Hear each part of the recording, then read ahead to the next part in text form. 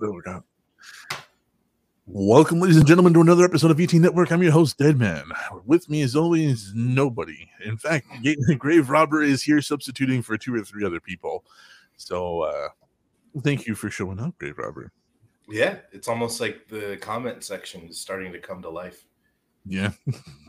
And today's episode is brought to you by Bruce the Shark Sushi. That is difficult to say. Bruce the Shark Sushi. See, you fucked it. Bruce the Shark Sushi. Eat of my flesh, saith Bruce. Use code BiggerBoat for 10% off. I've never had shark sushi. I didn't know you could eat the rest of the animal. Yeah, you can. You can. You can fry it. You can make shark steaks. Actually, it's just the fins are the fins are like the magical stuff that gets sold in a lot of Asian countries. But yeah, and then the rest of the shark just goes to waste, which honestly pisses me off. Yeah, because you can eat the whole shark. Literally everything in the shark is edible. It's like I told Mustard the other day. Anything's edible if you have enough determination. Coconut crabs, sharks, your ex-wife's shoes, whatever. Depends how mad you are. It depends on how angry and determined you are. You can get through those Manalo blanks. If you boil anything long enough, it's edible. Pretty much. Yeah, it turns into soup. But what have you been playing? What have you been watching? What have you been taking part of this week? Well, let's see. I've been playing your favorite game a lot lately, Elder Scrolls 5 Skyrim. I've been playing that mostly on my downtime. Been rewatching Trailer Park Boys for like the 16th or 17th time through the entire series.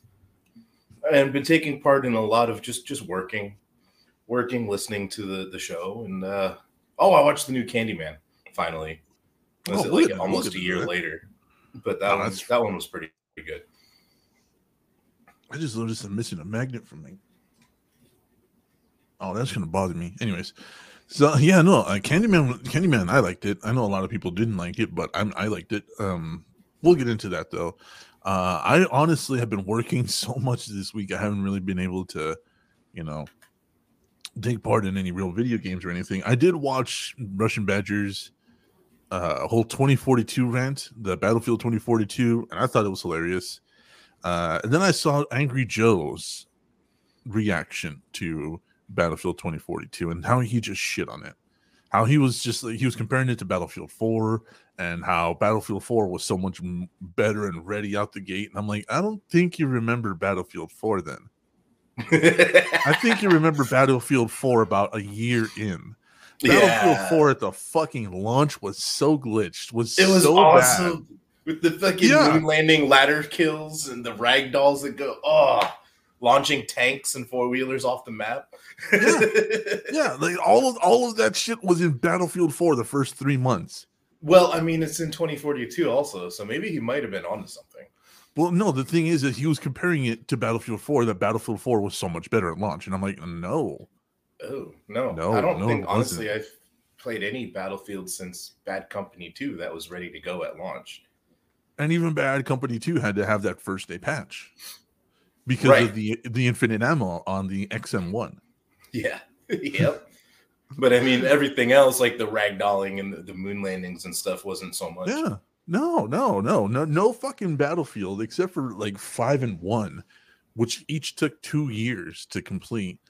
Was ready at launch. It was just like, I'm just like, I don't think you remember Battlefield 4. I don't think you do. Like a year in, Battlefield 4 was really good a year in. Yeah, when you're already a C-100 and you're used to all the brokenness of it anyway, like. Yeah, nailing hitboxes the size of a fucking penny to get a kill. Yeah, with the revolver from across the map. And a red dot. Yep. Boom, 44 Magnum, knocked him right off the tower. Yeah, dude, like, so, like, I don't understand. Like, a lot of the stuff he was talking about, I really don't. I don't get it. I mean, like the saddest thing, right, is like Russian Badger is essentially, you've seen Russian Badger. He's essentially a meme guy. Yeah, you know what I mean. He's a memer. He's just a walking, vault of jokes. And Yeah, it probably wouldn't take him 2 weeks to edit that rant video if he didn't try to make all the Fortnite dances in the Battlefield characters. The amount of stupid that goes into his videos are very, very, very calculated and very funny. Like, he makes me laugh. Yeah, it's good content. It's especially if you have like a neurodivergence where you can't focus. Yeah, you'll focus on this guy's 12-minute videos, no problem. Yeah. And we do like, I don't know, what do you want to do? Do you want to start off the gate with some previews, or do you want to cover a couple of things then go to it? Man, you're the pro, dude. I just give you the money to keep it going. Well, I tell you what, well, man, because there's some stuff I want to get to, but we'll do it. We'll do it in a couple. We'll do it in a couple, and then we'll go from there. Yeah, let's just do that. Let's do that then. 15 minutes ago, I wasn't even ready for this, so we'll see what happens. Yeah. All right. So let's take a look at this. Very quietly, Microsoft told Apple it wants to turn Xbox exclusive games into iPhone apps. And this is something that we have been kind of talking about, kind of not, how much iPhone wants to get integrated with Xbox, and Xbox has been really just pro Android only. And now we might actually be seeing Grace Curtis, Vesvatech. Cool. I don't know what that means, but it looks cool. So I don't know. They're finally kind of breaking down and saying like, oh well, we can't continue to just be Android, and they're kind of going into iPhone as well. So let's take a look at this. Let's see. Microsoft was willing to play along with any of Apple's demands, and it even offered to bring AAA Xbox exclusive games to iPhone to help sweeten the deal. And that's according to a new set of private emails The Verge unearthed in the aftermath of the Epic versus Apple trial. What's with The Verge lately? They've actually been cracking a lot of news. They're probably still trying to make up for that lame-ass PC build they did a couple years ago. Oh no, I remember that. That was bad. Yeah, what didn't he install the whole thing upside down at one point? Yeah, and he just like throws away the CPU socket protector cover, and he puts like half a tube of thermal paste on it. Like, everything about it was cringe. He called the zip ties tweezers. And then he was like, "Oh, this is so amazing! I'm playing League of Legends at 160 frames per second. It's League of Legends, bro. It's League of Legends. You can play it on a Gen 1 iTouch. Like, what? I can do that on my phone with 160 frames per second. Like, you're not doing much. Grace Curtis, if you're a Scoop, I mean, welcome. All Scoops get a shout out. Love you though. Thank you for being here. These games will run on Microsoft's Xbox Cloud platform, streaming from remote server farms filled with Xbox Ones and Series X's, instead of relying on the local power of your phone. I mean, it still kind of has to. Yeah. Anyways,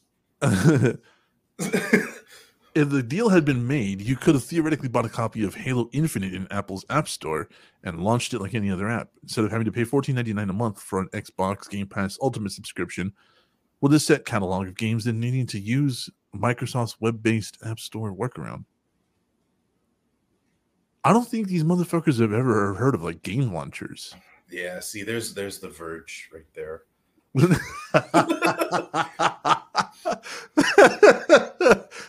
There's the shit. There it is. Red, just smeared very thinly, but we finally found the shit. Yeah. God damn it! There's the very yeah. You're right. Primarily, Microsoft was negotiating to bring its Netflix-esque catalog of xCloud games to the App Store at a time when Apple had gotten very touchy about cloud gaming in general. I mean, like, Apple doesn't like to play with other people. I mean, it's just plain and simple. Yeah, I mean, don't you watch Epic Rap Battles? I don't know. Like, if Apple and Microsoft end up like coming to an allegiance on anything, I feel like that just puts us closer to a one world government, and that I'm not very comfortable with that. Oh my God, I highly doubt. I highly doubt that's a possibility even in the near future. Disney's already working on it. The United Republic of Disney. Oh my God! Oh no. But let's see here. We believe that the issues described here will create frustration and confusion for customers, resulting in subpar experience on Apple devices relative to the equivalent experience on other platforms, says one of the persons in one of the emails, describing the complexity and management of creating hundreds of thousands of apps. So why don't you just do a single game launcher titled Xbox? There you go. Like, yeah, I mean, yeah, there's already like an Xbox app. Yeah, so I got the same thing, you know. Why not just, again, you can cloud game off of the app that's already exists? Like, why are they overcomplicating this? I don't know, man. Like, this is kind of dumb, but at the same time, we do know that Microsoft likes to make things complicated. Well, that plus Apple users. I don't want to have to open an Xbox app to open a game. I want to go straight to the game. I mean, I'm not that way, but I mean, Well, I mean, it makes sense considering an iPhone battery only lasts 20 minutes off the cable anyway. So, yeah, some of them do, but I mean, those are the people that you swipe up, and they have like all the apps open, like on mine, like if I swipe up, there's no apps open, but if like on certain people's you swipe up and you're just like, oh my god, you're like a Vegas card dealer. It's like, whoop, no recently used apps. Yeah. But then you get on like somebody's like Nano's phone and they got like 73 apps and their Safari has 114 tabs open. Oh my god! And then you gotta just yeah. That's why I like my Android. I can just hit close all. Well, I used to have a ghostwritten software that did that for me, but then Apple kind of got really weird about homebrew shit a few years ago, so that kind of went away. Yeah, they got tired of people jailbreaking stolen phones. Yeah. I mean, that's that, and then that became a problem with Android, because all those fucking all those notes and stuff got stolen. Remember that? Oh yeah. Mm-hmm. And then they were just like, "Oh, homebrew it." There, non-stolen ID. Like, fuck. So now even Android's now cracking down on homebrew and stuff like that. But I mean, this is all cool and all, but I mean, is there anything going forward with this? I mean, I'm not reading anything. Well, there's a part where it says obviously none of this happened. So I mean, yeah, Microsoft rejected Apple's new App Store guidelines, so that's fun. Yeah, I mean, so why are we reading personal emails though? Like, I don't know. I feel uncomfortable. I feel uncomfortable with that. We're about to get swatted, bro. Oh no.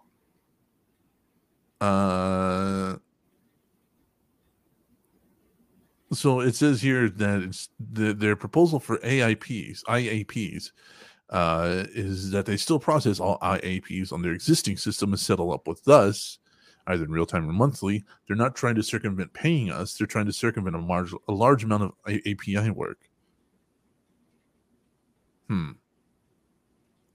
Yeah. And it says here, Microsoft proposed a version of xCloud that was not compliant with our App Store review guidelines, specifically the requirements to use in-app purchases to unlock additional features or functionality within an app.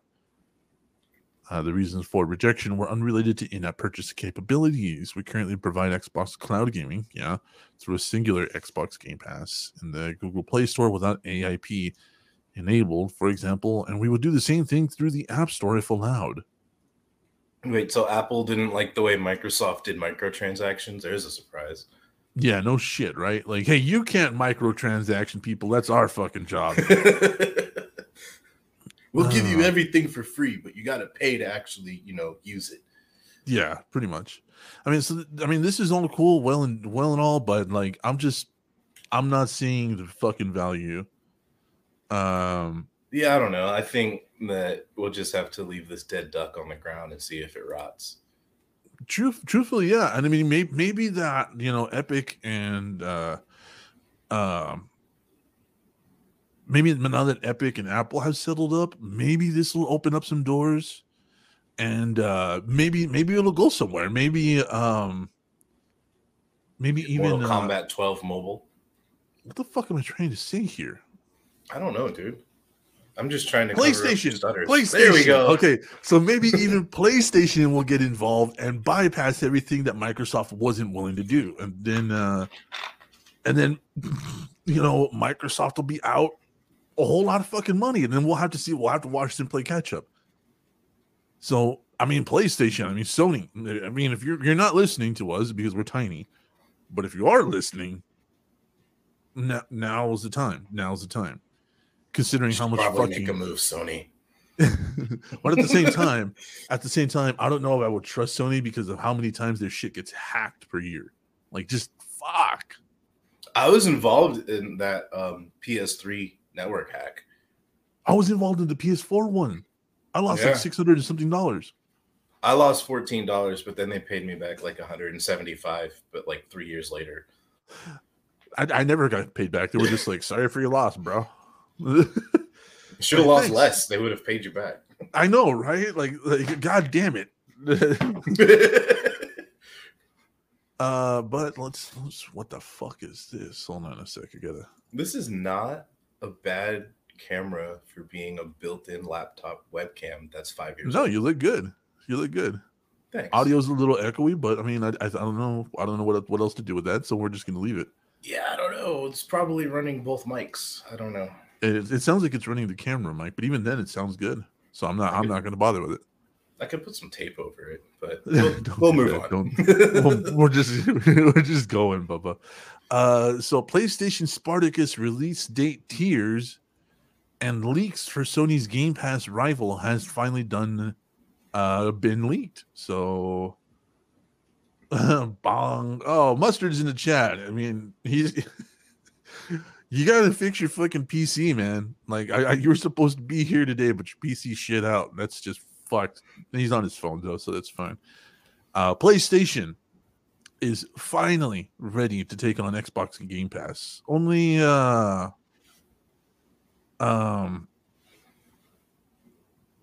how many years? How many years is like 5-6 years now? It's only 6 years late. Fuck it, whatever.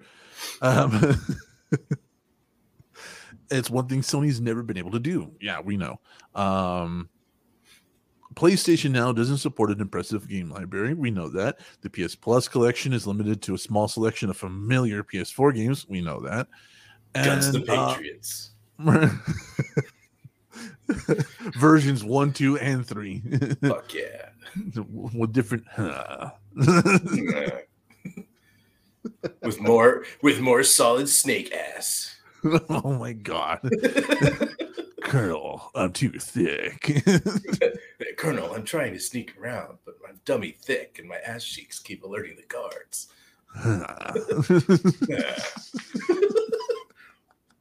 So according to Bloomberg, Sony is planning a new service codenamed Spartacus that will take on Game Pass with a library of PS4 and PS5 games. But can it usurp the king of video game subscription services? I'm going to go ahead and go on record and say no.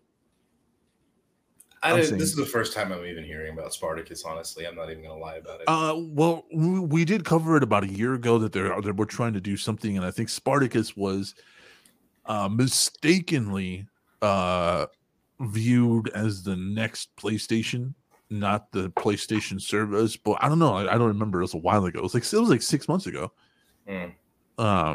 So let's see here. The service isn't officially announced, so we don't have a specific start date. But it seems that it's spring 2022.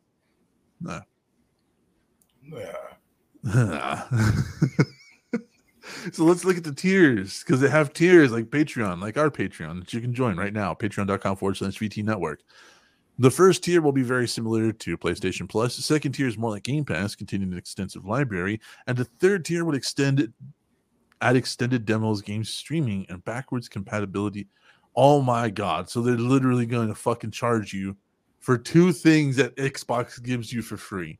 It seems like those tiers may be out of order. That's not smart. I'm Spartacus. Hi, baby. That's not smart. That's not smart at all. Game streaming and backwards compatibility. Xbox does those right now for fuck nothing. And yeah, I was playing Oddworld Abe's Exodus a couple of weeks ago. Like, yeah, you just let that sentence die, but you didn't even finish it. What? Sometimes I zone out. Eat a dick. You're like, I was playing Oddworld a couple of weeks ago. Huh? Fucking buffering. Do people play games alone anymore, not in mass? Mike Smith's asking. Yeah, all the time. It's actually. Do people play games alone anymore? Not in mass. Yeah. Not in masses. I was like, yeah, it's usually when you're alone, you're not in a mass. Like, you're not at church with your phone out. I mean, I was. People with no friends play alone like Dead Man. Yeah, pretty much. I play alone a lot. Yeah, that's why Skyrim is my best friend. I still don't understand it, but whatever. Yes, online. People, there's a lot of games that are offline games that a lot of people play. I know I play a lot of them. So Bloomberg revealed the tiered system, but it did not discuss pricing. PlayStation Plus is $9.99 a month, so the price will likely be somewhere within a range of those combined. So $20, but it also needs to be priced competitively against Microsoft's offerings. Because remember, at $15, you get all of that. You get your online play with Microsoft, and you get your PC games, and that's $15 a month. And you get cloud gaming. And cloud gaming and backwards compatibility at $15 a month. Like, it's just, I don't think this is the win that PlayStation thinks it is, you know? No, it's like they're copying Xbox's homework, but trying to not look like they copied it. Yeah. So I mean, so will that include Sony published games on day one? Yeah, that's a big one because Halo Infinite just dropped, and Halo Infinite got included on Game Pass. A lot of people were thinking that they were going to have to pay $60 for it, but it's part of Game Pass. Yep. I saw it on there the other night, so I downloaded Final Fantasy X. Oh my god. And we know that God of War, and we know that a couple of other Sony games are going PC. So is that going to be part of the online stuff? I don't know, but it's interesting to think about. But I mean, depending on the prices, I don't think this is going to be much of a competitor. What do you think? I don't think so. I mean, Sony is really just, it seems like they're just kind of piggybacking. They want to hop in that, like, oh, we can do it too. We'll have to see what happens. I don't think it's going to be good as, like, for the first couple of months within launch. They're going to need to get some people to sign up and then send their nasty emails about what needs to change, and then it'll be okay. But then again, I haven't played Sony for like 6 years, so yeah, it's been a while for me, and I'm not going back because I lost literally $600 fucking dollars, and they did fuck all about it. The only reason for me to go back to Sony would be to get another PS3, just so I can play Guns of the Patriots. Well, I mean, I think that one's that did that get remade for the PS4 and PS5? I'm not sure. I don't know, but I mean, even Xbox has Metal Gear Solid Collection on it, so yeah, it does. We just don't have Metal Gear Solid 4. No. So we got a lot of trailers, and we'll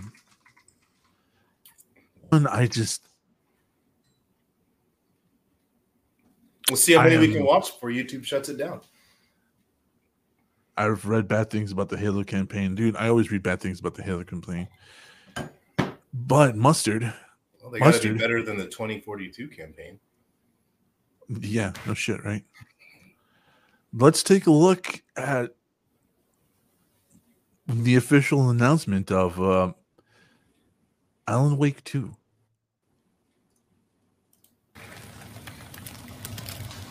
We all come to a story with hopes and expectations, looking for an answer. Sometimes it would be better to live with that hope without ever finding the story. Oh, shit. This is not the story you want it to be.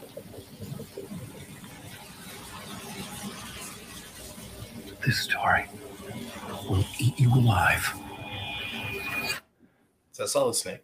This story is a monster. Oh, it's Bradley Cooper. And monsters wear many faces. Gordon Levitt. 2023, Alan Wake 2.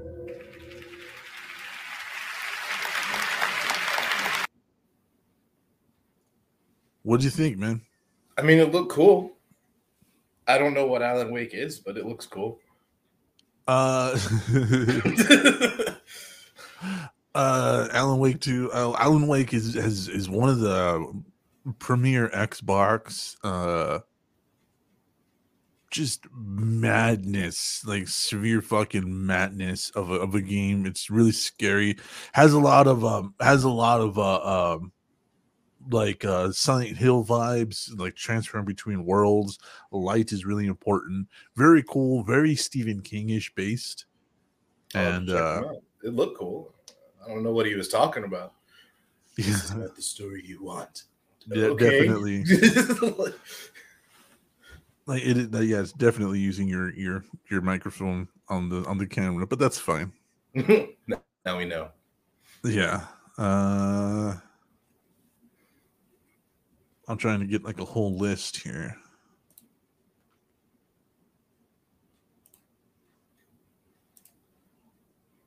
Sorry, just a moment here.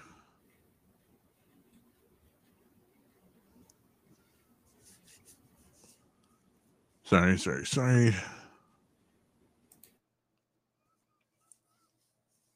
Trial. Wow, that was loud. What was that? Trial. So you're excited, Mustard. This is also something that's coming forward called Slitterhead. I had to be very careful with saying that. So, 1999, Keiichiro Toyama chose horror as a genre for his first directorial work. Silent Hill was released for the world. Oh my God, is it really 1999? Oh my God. In 2020, he went independent and founded Bulka Game Studio and came back to face a new challenge in horror.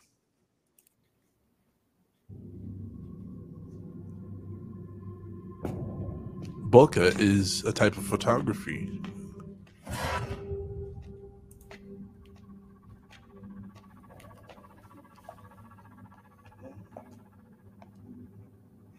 We love you long time. Oh God.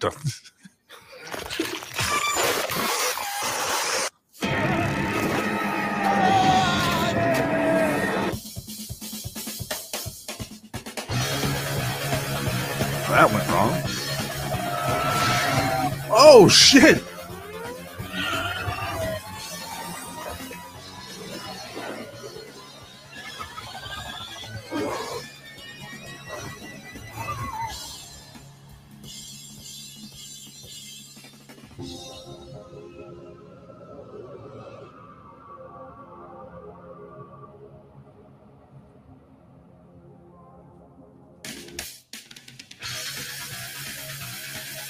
I have no idea what the fuck just happened, but it looks cool.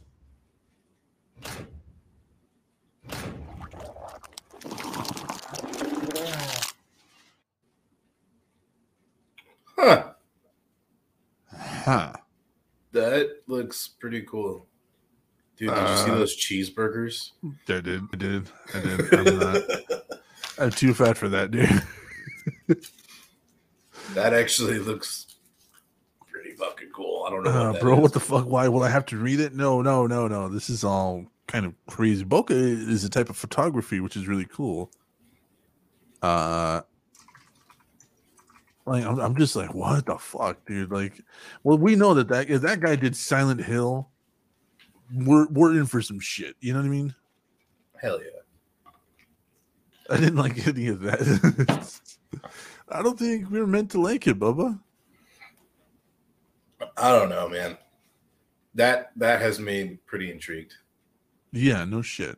So let's check out Hellblade 2, because Hellblade was also one of these quintessential games not too long ago, and a lot of people have been wondering about what's going to happen with it, and so on and so forth. And so she said, "With our swords, we will forge new stories to strike the gods that haunt us." That's what she said. That is what she said.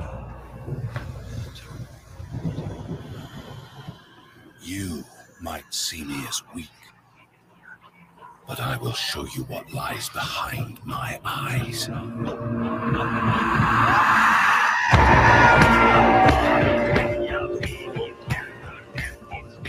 Sounds like that Mongolian drone metal we listened to a little while ago. The Hoop. The Hoop. We will embrace Oh, yeah, the our hue, yeah. suffering, soothe our scars of grief, and break their siege of our minds. You may see them as gods, but we will show you what lies behind their eyes. She kind of cute though. Listen. In I'll kill you kind of way, which is what we like. Here's my baby. You can smell your fear.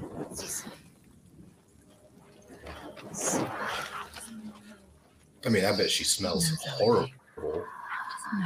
To risk your own life for what you believe is your She sacrifice smells to like a make, Viking. to lead others to death. Actually, it's not fair. Vikings bathe often brings a and regularly. different kind of burden. Yeah, but like her current One that presentation Senua is would have to probably a learn little to bad. Probably a little rough. That's me crawling for a fucking drink of water after a night of drinking. If I'm not using that mic, I'm gonna put it away. Yeah, that's fine.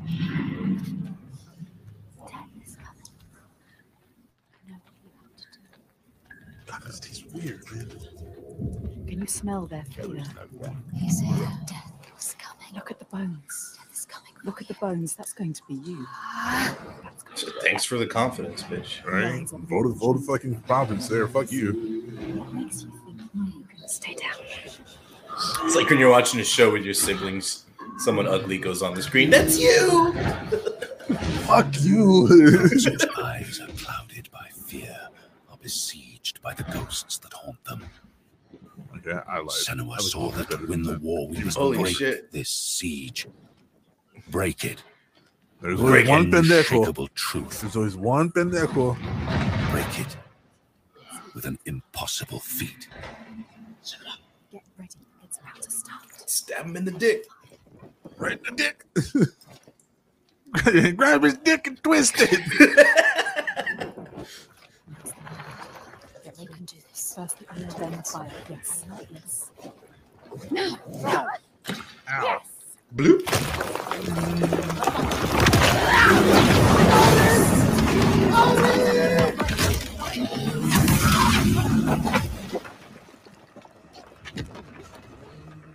That didn't really seem like a kill shot, though.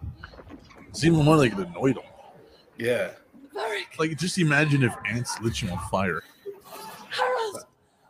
I'm a welder, dude. I get lit on fire all the time. You know, like that. This is Hellblade 2. Why is anyone on fire? Oh, okay. Well, he's put out. See, that wasn't a kill shot.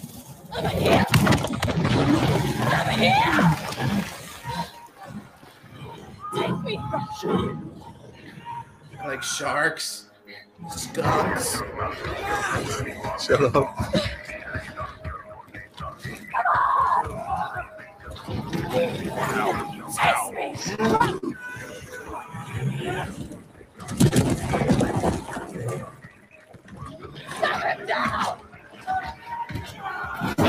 If it's part of this previews, we'll check it out. Tell me they drop a bunch of rocks when he comes out. I hope so, dude. I hope they give him the Indiana Jones treatment. Oh, that was right in the nose, dude. He meant... Hit with a burning toothpick. That was mildly inconvenient. That was slightly annoying. It's me it wants to kill. Oh, you suck. How could you have a target that big and fuck it?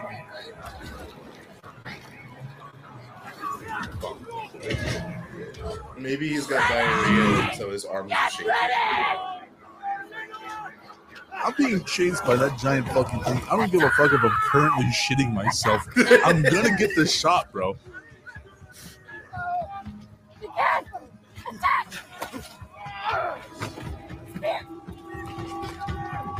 No, this is the lens. Not a spear. Oh, shit. You guys don't have anything else. A fucking He was coming out of the cave. You literally could have dropped a folder on his goddamn noggin. Yeah. Oh, that guy's dead.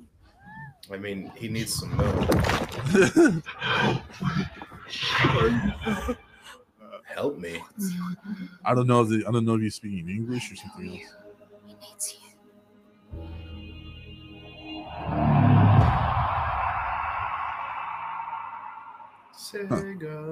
Sega.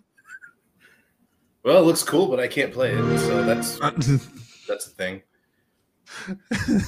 We got Grave Robber stares in poor. Yep. Fucking size and broke boy. No, dude, $1,000 for a console is a bit much. Like for real. No. We don't pay scalper prices. We don't pay scalper prices. I don't even fuck what anybody says. But we're gonna check out something that is Star Wars related. This was something we covered a while ago, and we didn't even have a name for it when we covered it. It was just a new Star Wars project. Now it's called Star Wars Eclipse, and we finally got some footage for it. We're gonna check it out, man.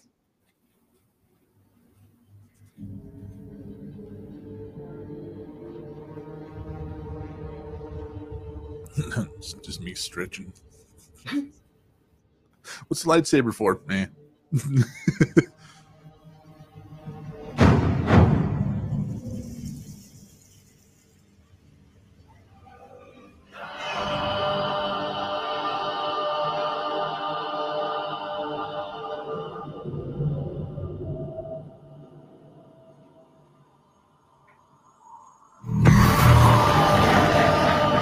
Motherfucker didn't have his blinker on. Idiots and spaceships video right there. That's a trap. That's a trap.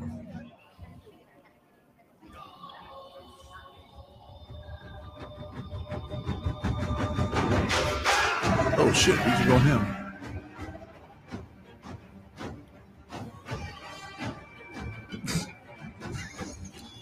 Fire this beat is.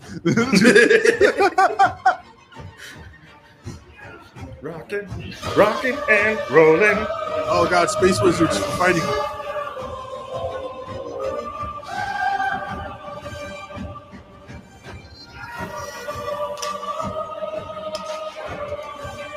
Oh, that's the Trade Federation.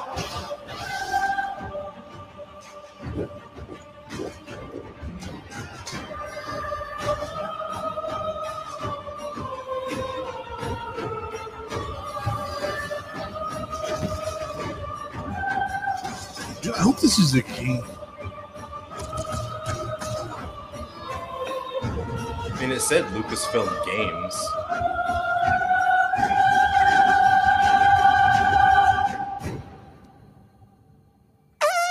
Sorry.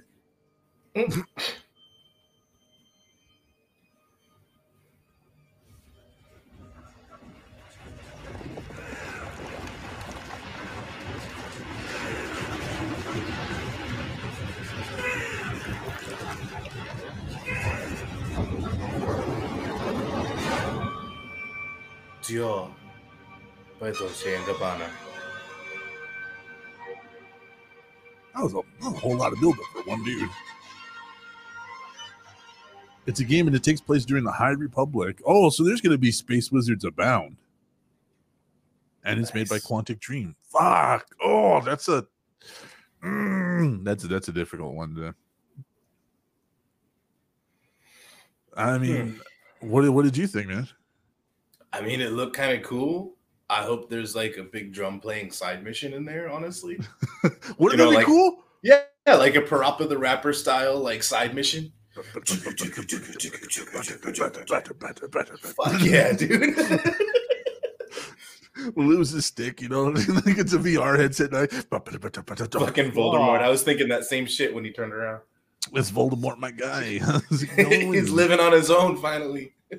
He's only being summoned by 15 alien dudes in the space wizarding world, whatever. And he's just trying to mind his own business, build up his SoundCloud, like get his links up. You know? He's gonna make it big. If the Island Boys can make it, why can't Voldy? Oh my god! You know what? I'm writing that down. We're doing that during the post show. God damn it, dude! I actually finally one of the podcasts I listened to covered them and like actually covered this song they put out. I'd never even heard it before. I'd actually heard just the Blake Weber version of him making fun of them. It's horrible. It is. Like, how are you offbeat when you're a cappella? Like, how are you off tone when you're a cappella? Yeah. So we got one more preview we're gonna do here, and it's per Mustard, the Elden Ring official cinematic trailer. So let's take a look at this. Excuse me, that was rude. The shot walking in the studio. Oh, it's made by Bandai. It happened an age ago. Not ages, just one age. Just one. Not ages, though. But when I recall, I see it true. That's a good time for you and 3 friends right there. On a night of wintry fog. Or if you have sensory issues. Ah. The rune of death was stolen. I'm not explaining that.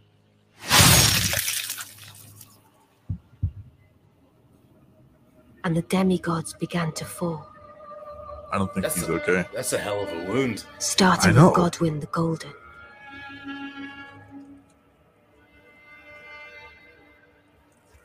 Oh, is it Las Plagas? Ah. Queen Marika was driven to the brink. Look at the detail in the eyes, though. Yeah.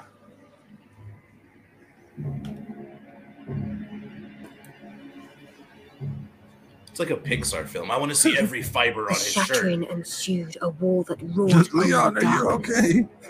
Please, sir, just let us go The Elden home. Ring was broken. I have to feed my But children. by whom? And why? This is a weird mastering of the audio, right? Like her voice is so turned down. Like, is it that way for you too? Not so much. It's like she's whispering into a soup can on my end. Yeah, yeah. What could the demigods ever hope to win by war? Oh shit! That big dude was like all the VT Network guys in the middle of Japan.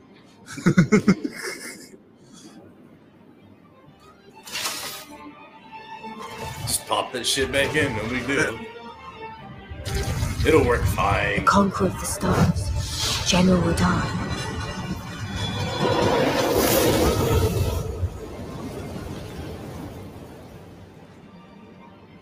And the blade of Mikkel and Melania the Seventh.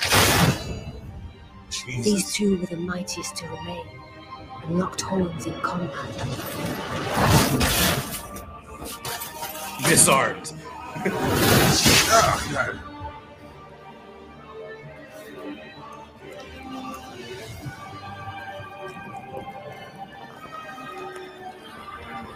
But there would be no victor.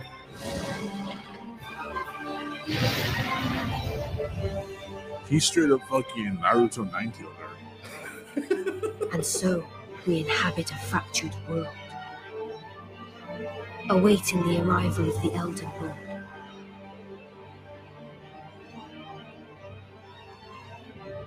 Unless, of course, thou shouldst take the crown. Nah, that'll be Hengel. I mean, I'm good. I'll take the crown. That looked fucking wicked. I mean, I wonder what the storyline is, what the narrative is going to be this time around, but that looked wicked.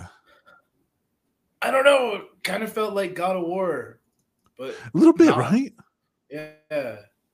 Because it's like, oh, the demigods started a war. Now you're a normal-sized person and you get to fight giant-sized things. Never done that before.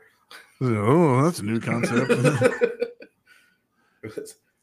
All right, so yes, I I've played Dante's Inferno. Like, I really want to cover this. Remy is gonna love this one. Okay, I really want to cover this, but at the same time, I kind of don't, because it is a really long thing. that's what she said. It's The Matrix Awakens Unreal Engine 5. Have you seen this? No. All right, Told let's you, just I've been take playing Skyrim watching Trailer Park Boys. Like, let's take a look at some of the shit that these motherfuckers did, because honestly, Unreal Engine 5 has been so incredibly nuts. Like so incredibly nuts that they've not been able to really keep up with their own technology. We're gonna skip through this one a little bit, but I still want you guys to just see how much they're able to do here. Because remember, all of this is rendered except for 2 people in the entire thing. There's only 2 people that are real.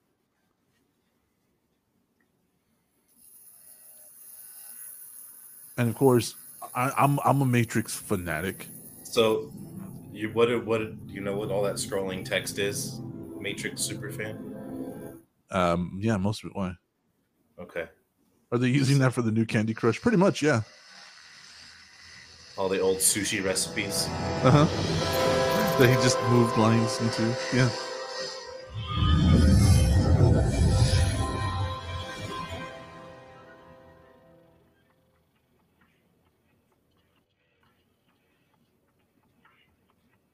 Hi, I'm Thomas Anderson.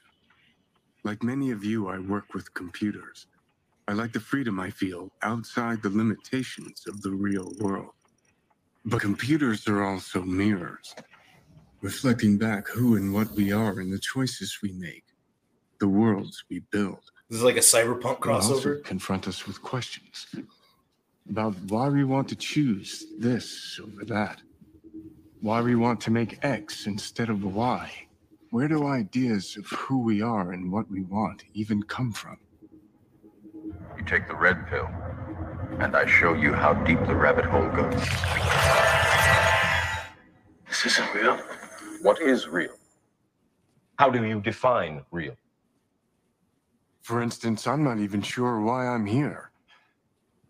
I remember waking up and thinking that I'm supposed to come here, that it was important for me to ask people, how do we know what is real? Hi, I'm Keanu Reeves. So, yeah, everything you've been watching, literally up until this frame, has been artificial. I mean, honestly, I could tell with the older Keanu, but with the passed out Anderson on the desk, I was like, so they're just playing the movie over. All of it's been rendered. All of it has been up until literally this exact moment when we see Keanu in the mirror. Kind of makes sense. This is the only footage that's real in the whole fucking thing. I mean, that's awesome. There's Regular only like Dark Souls 2, yeah. little details, like, you know, when are there the old Keanu in the t-shirt was talking, he kind of looked like young Tony Stark in that Avengers movie where he was too smooth. They're making a Matrix game. It's already made. It's already out. It's a demo on Xbox Series X, PS5, so on and so forth. Unreal Engine is too powerful. We just lost power because I was watching my phone. Hey, baby. So yeah, that all of that was artificial. Over 20 years ago, I first played the character Thomas Anderson in Matrix. Thomas A. trilogy. Anderson. Those films pioneered digital cinema with shots. See how they stopped trying to render it Back really? then, we talked a lot about where the digital age might take cinema and narrative. In an industry where actors have tried to remain perpetually young, we wondered about digital faces that could become immortal. Hi, I'm Carrie Ann Moss, and I played Trinity in the Matrix films. 20 years ago, we asked ourselves how long it would be before faces and bodies could be changed as easily as we change clothes. We wondered, what would identity mean in a completely digital world? And what would reality mean when a world we can build feels as real as our own? So yeah, they're back to rendering. This is completely rendered.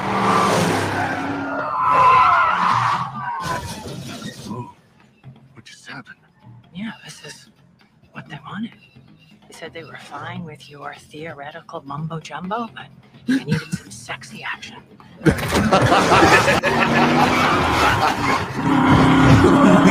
Literally just said, "Fuck me." The marketing people. The marketing people. I thought we were supposed to have total creative control. You can tell at lower resolutions, Mustard. I'm watching at 1440p, and it's really different. Like, there are dead giveaways, like joints and stuff like that aren't properly bending, but for the most part, everything right now on my screen in 1440p, 60 frames per second, What the hell are you doing back is really, really, Sorry, really, I really was well. told this is a sim preparing me to fight the system. I mean, in 720, it looks good, and at the same time, it looks animated. Yeah. It's close. So this is the game itself. This is the system it's using. So it's Grand Theft Auto, but in the Matrix. Sort of. Like from what I've seen, I don't want to watch. I don't want to like know too much because I want to play it myself. But yeah, look at this, dude. Look at the sun. Look, it's actually fucking with the sun rotation. Look, crowd and traffic, on, and then even the matrix filter.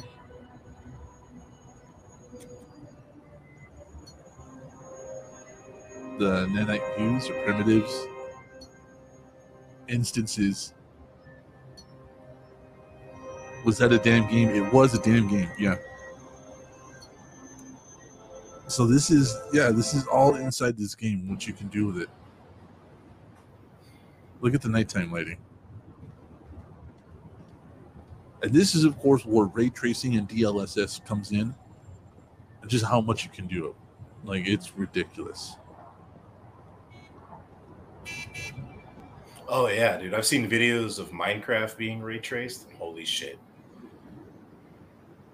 So this is out right now. It's called The Matrix Awakens Unreal Engine 5 full demo, whatever. So yeah. In case you want to go check all that out. I'm amazed by it, man. Okay, but what is the game though? Are you just walking around like with dev options looking at shit, or is there an actual goal? I'm not sure. I'm not sure, truth be told. Okay, so we can't cover that one. Can't cover that one.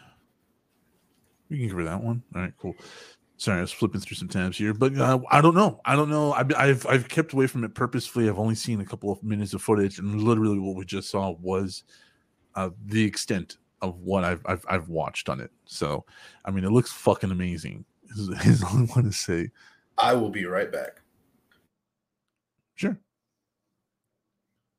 No goal, seeing what's possible. I mean, that's needed. That's needed in and of itself. I mean, just fucking around in the Matrix. Just imagine, like, knowing it's a game, knowing you're in an artificial world, and just being in the Matrix. That's kind of what gave Neo his powers. Is that, he realized there is no spoon. So this is all really interesting. And of course, we also know since the Matrix Revolutions that there has been several other powerful entities born into the Matrix that know that it's a simulation and have been able to do very Neo type shit. So I don't know if we're going to be playing one of those characters or if what's going to happen, because this is literally just a demo. and it's going to be tied into the new movie, which, depending on how it does, could be turned into a trilogy. Which, of course, Keanu Reeves is down for. I mean, Keanu Reeves is down for a lot, though. He's a cool dude. He's the coolest, man. But one day we gotta have him show up in an episode of like Feldson or something. Jesus, I cry. Let's move on from that, though. The SNES and NES creator, Miyazaki Uemura, dies at age 78. Oh, and we have another death for the music section, too. Well, we do? Yeah. Put it in the private chat. Yeah. Okay. Lead architect of the Nintendo Entertainment System, the Super Nintendo Entertainment System, Masayuki Uemura, has died. The Ritsumeikan Center for Game Studies saying he died December 6th at the age of 78. He first joined Nintendo. Would you need a good internet connection to play a game like that? No, it's a demo, so it's going to be just on your console and playing it. He joined the Nintendo workforce in 1972 and worked with the company to build the light gun, and the predecessor to Duck Hunt, and building that. Moving to the R&D team, which he headed up the Squad Homes console initiative. Wow. Uemura began development of the Famicom, which is the NES name, which is the Japanese name for the NES, in 1981, in an attempt to bring the arcade to players' living rooms. Wow. So they launched the Famicom in 1983 and launched the Super Famicom, the SNES, in 1990 before retiring it in 1994. Holy fuck, the SNES had a 14-year lifespan. That says before retiring in 2004. Yeah, that's what I said. And then 1999 it was released. Oh, okay. I can't read, so I just see numbers. It's not crayon. Right. But or scratch and sniff. I really like the scratch and sniff porno mags. Those are interesting. I know. But it always uses to taste the same 2 cents.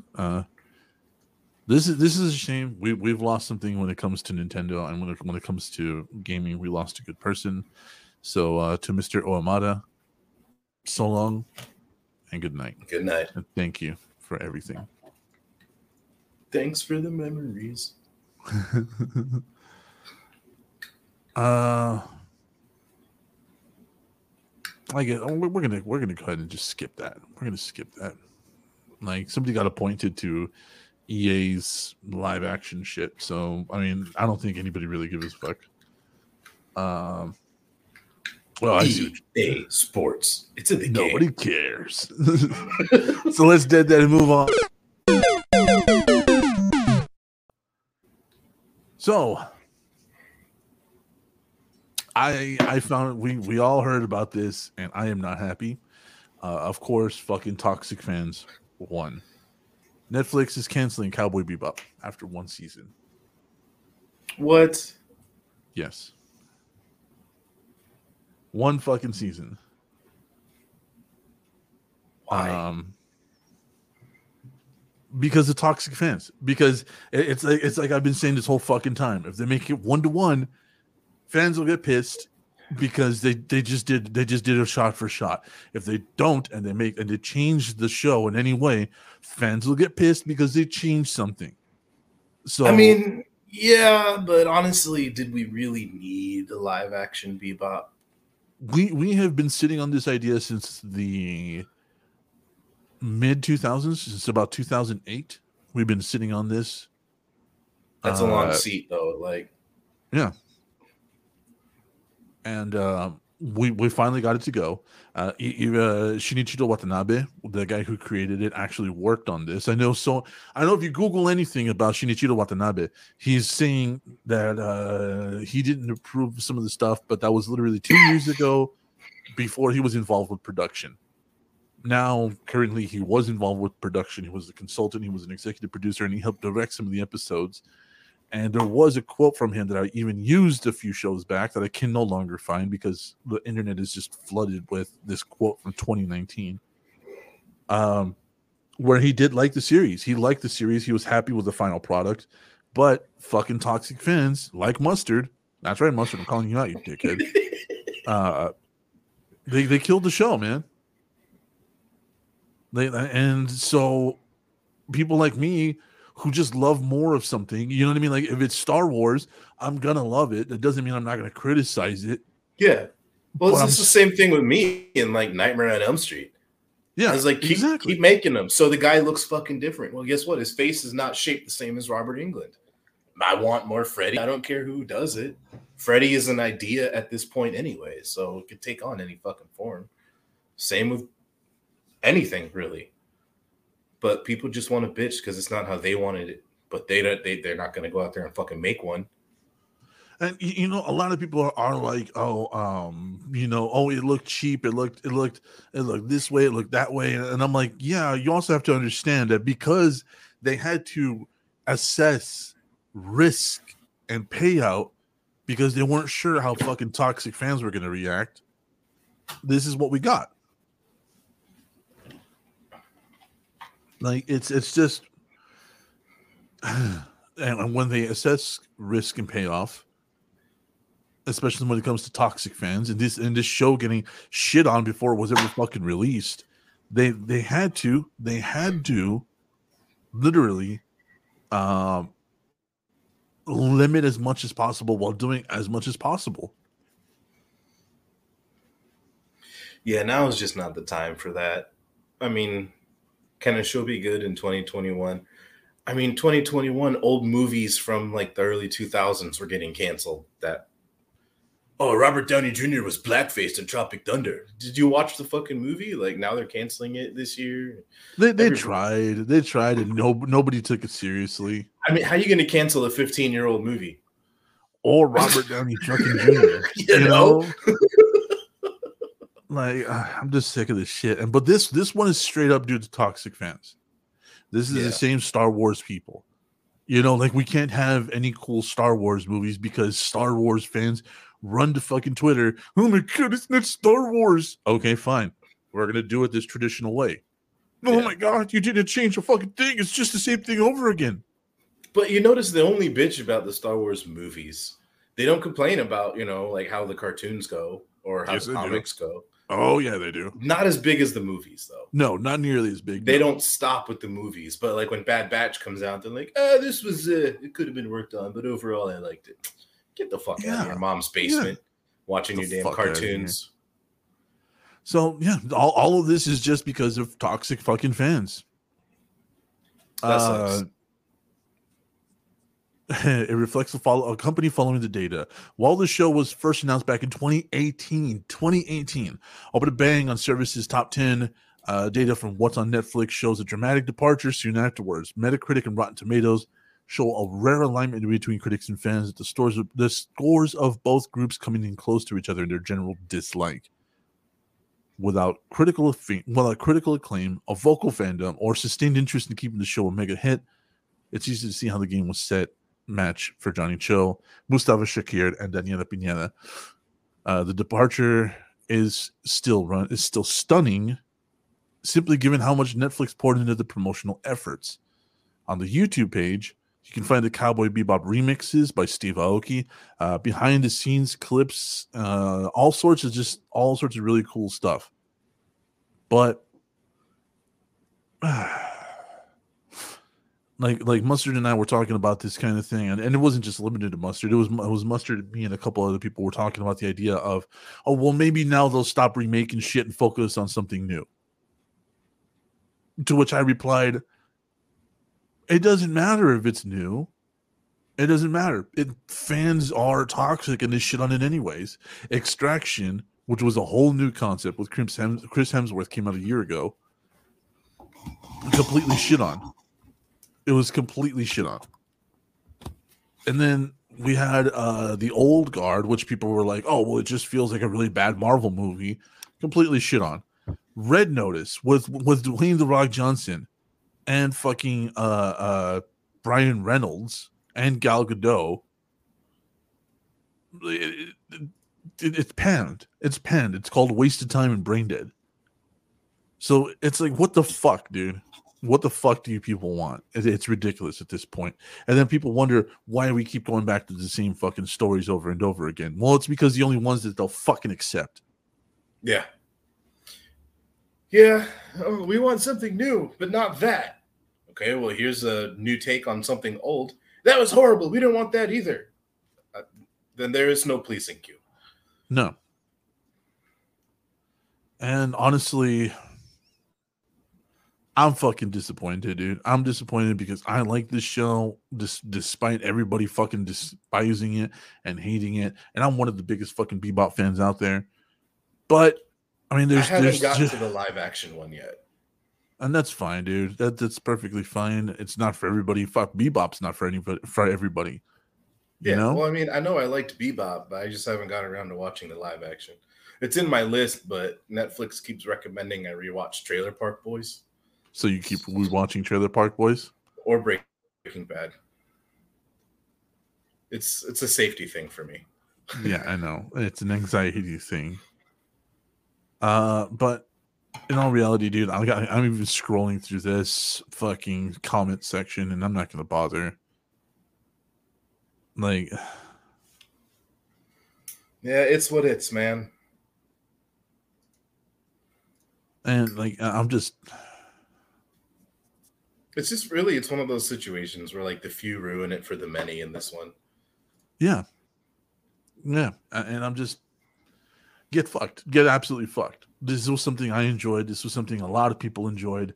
But these fucking toxic fans, oh my God, it's an anime remake in live action. We can't have that. Fuck this. It's stupid. It's terrible. Okay, well, did you watch it? No. Or I would love to see a live action Shield Hero, though. Yeah. Well, you're just a perv for Raphtalia. Shut up. Okay, but Raphtalia is amazing. I know she is, but you know, either that or it's either that or it's like, okay, well, did you watch the show? No, but I watched the anime. Okay, yeah. Like, and then I see all these fucking takes on it. Right, I see all these takes on it from people that didn't watch either. That are just like, well, you know, it's a live action anime remake. You know, it's going to be terrible no matter what happens. And I'm like, well, you didn't watch any. You didn't watch a fucking second of the media. It's not all going to be Aeon Flux and Ghost in the Shell, okay? Oh my God, no. It's terrible. Either way, I'm fucking. And you know what, dude? After this, no bullshit. I permanently side with George Lucas. I permanently side with him for just getting rid of this fucking fandom. For literally just going, you know what? I'm done. I'm done. Fuck you all. Fuck you all. Cash me out. I'm leaving. I'm done. Yeah, kind of like what they did with Hideo. They're like, dude, you can't fill in your fucking plot holes. Just stop. Yeah. Yeah. You know, Mustard's favorite guy. I should say his name 3 more times just for Mustard. Hideo Kojima, Hideo Kojima, Hideo Kojima. And when we just lost a viewer, that's fine. But I mean, like, Kojima is also one of those fucking people that was like, hold on, let's fix it in post. Yeah. Motherfucker, your plot hole is big enough for me to drive a semi truck through. There's no fixing this in post. That's called job security.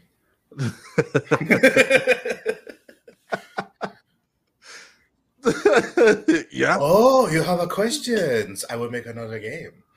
No, dude, we don't want another game. We'll make some free deal. No, he's already making another one. Fuck. Free DLC. You can skateboard now.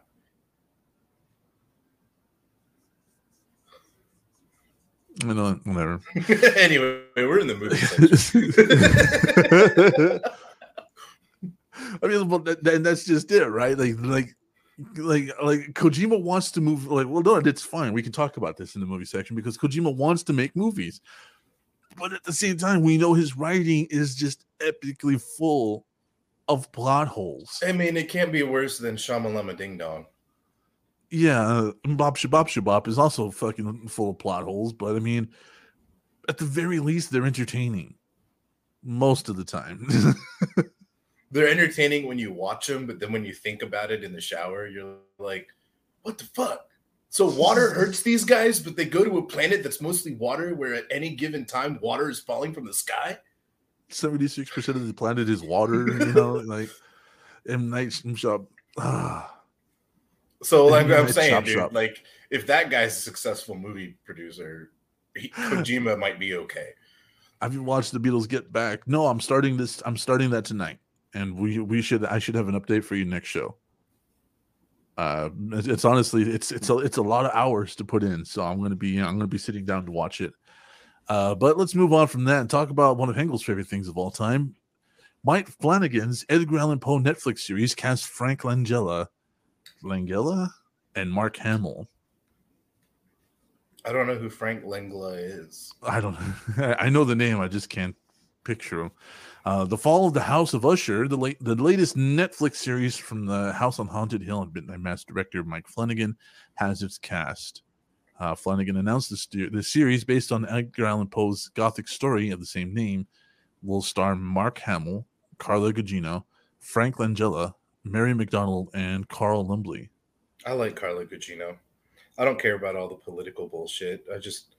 She could crush my head like a sparrow's egg between her thighs. I'm fine with that. That's the second time we got somebody popping in and saying that. That's F.Tech. Yeah, I Googled that thesf.tech and it said never to click on that link. Oh, okay. So we're getting bots in the comments. We're getting bots. I mean, I don't mind bots. Hey, that means we're growing. Woo! That means we're growing. We got somebody's attention. I'm good with that. Fuck it. Dude, I got so many follower bots on fucking TikTok, but I don't care because it still counts as followers. I know, right? Like, it still makes you feel good no matter what. They get the pictures, their profile pictures, like Margot Robbie, and it was like, hey, baby, I am 28-year-old looking for a good man. Okay. And you're just like, no, you're not. Shut up. Just look in the mirror. There you go. There's your good man. Oh, my God. Let me see here. Hold on. I'm going to our live stream now. I mean, I don't like, like, whatever. We're getting bots, but yeah, Mike. I mean, come on. Don't you Google shit before you click on it? Or like, don't you Google the phone number that you don't know instead of answering it? It's almost 22, man. Like, this is what we do now. All right. So give me a sec here. I'm just getting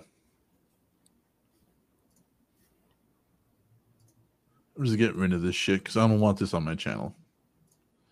I don't want anybody to fuck up and slip up and click something like Mike just did. Yeah, no, apparently that last one, VAWR.tech, these women are only looking for casual sexual encounters. As appealing as that sounds. I mean, you know. So there you go, Mike. I Googled that one too. So if you are interested, there you go.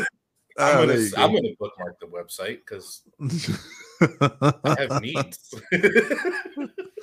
Oh my God! Now you tell me not to click. How do you think I found this show on Google? Like DuckDuckGo. Well, we're on DuckDuckGo too. So I mean, whatever. Oh, that's funny. I removed both of those comments and those users, and our views dropped. I'm good with it. Ow. So we know who Hamill is. Frank Langella is set to play the patriarch, Roderick Usher. He's known for playing Richard Nixon in Frost Nixon. Yeah, I could see him playing Usher in Fall of the House of Usher. Yeah. Carla Gugino is set to, not Roderick's sister, Madeline. So that's going to be interesting. So playing Madeline Usher is creep. Mary McDonnell. Oh, creep. Oh, God.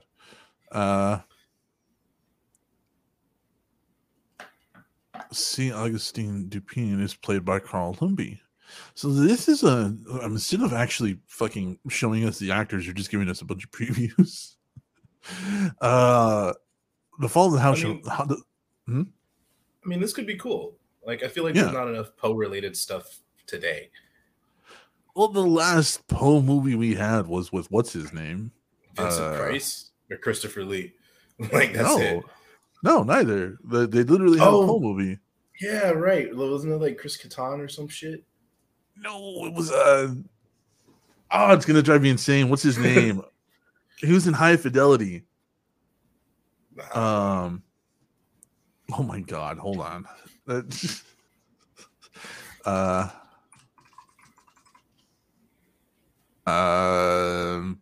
Fucking. It was a remake to an old like 1940s movie. No, it was just this weird telling of this thing. Oh, that's right. We had The Raven with John Cusack. Yeah, that's the one. That's the one. The Raven with John Cusack. Yeah. Yeah, like that was weird because it wasn't exactly a story. It was supposed to be like this weird serial killer thing that he had going on as Poe, even though we know he was never ever wrapped up in anything like that because he was a fucking weirdo. Yeah. The Raven in 2012. Yeah. In which he played Poe. I would like to see the Telltale Heart remade into like a piece of cinema. A newer piece of cinema would be interesting. Yeah. Instead of like the old silent films that you get from the library. We also know that Edgar Allan Poe was like 5'7", and he was Cusack on his cousin, who was like 13. Yeah, the whole 14. I mean, it doesn't make it any better, but he was 5'8". What? He wasn't 5'8". Oh, well, it says he's 5'8". John Cusack is like 6'3", though. Or 6'4". Stephen King's 6'4". Is he? Yeah, that's a big skinny dude. Oh my god, I had no idea. I thought he was a smaller dude. Well, most of his cameos he's sitting down, so. Well, yeah, most of them. Yeah, he was in Stephen King in It Chapter 2. Yeah, as the pawnbroker, but it was hard to tell with all the shit that was in there. All the Easter eggs, all the Easter eggs you had to like keep track of, and then I love the I love the line. I'm a big fan of your work. No, thank you. Your endings suck. Like, just some more Easter eggs. Anyway. Dead Man was wrong. Can we bask in that moment? I'm often wrong, and I'm okay with that. I'm okay with being wrong. I like being wrong because I don't like being dead center in the frame. Hold on. That's better. What? Right. I don't know. It was bothering me. Perfect.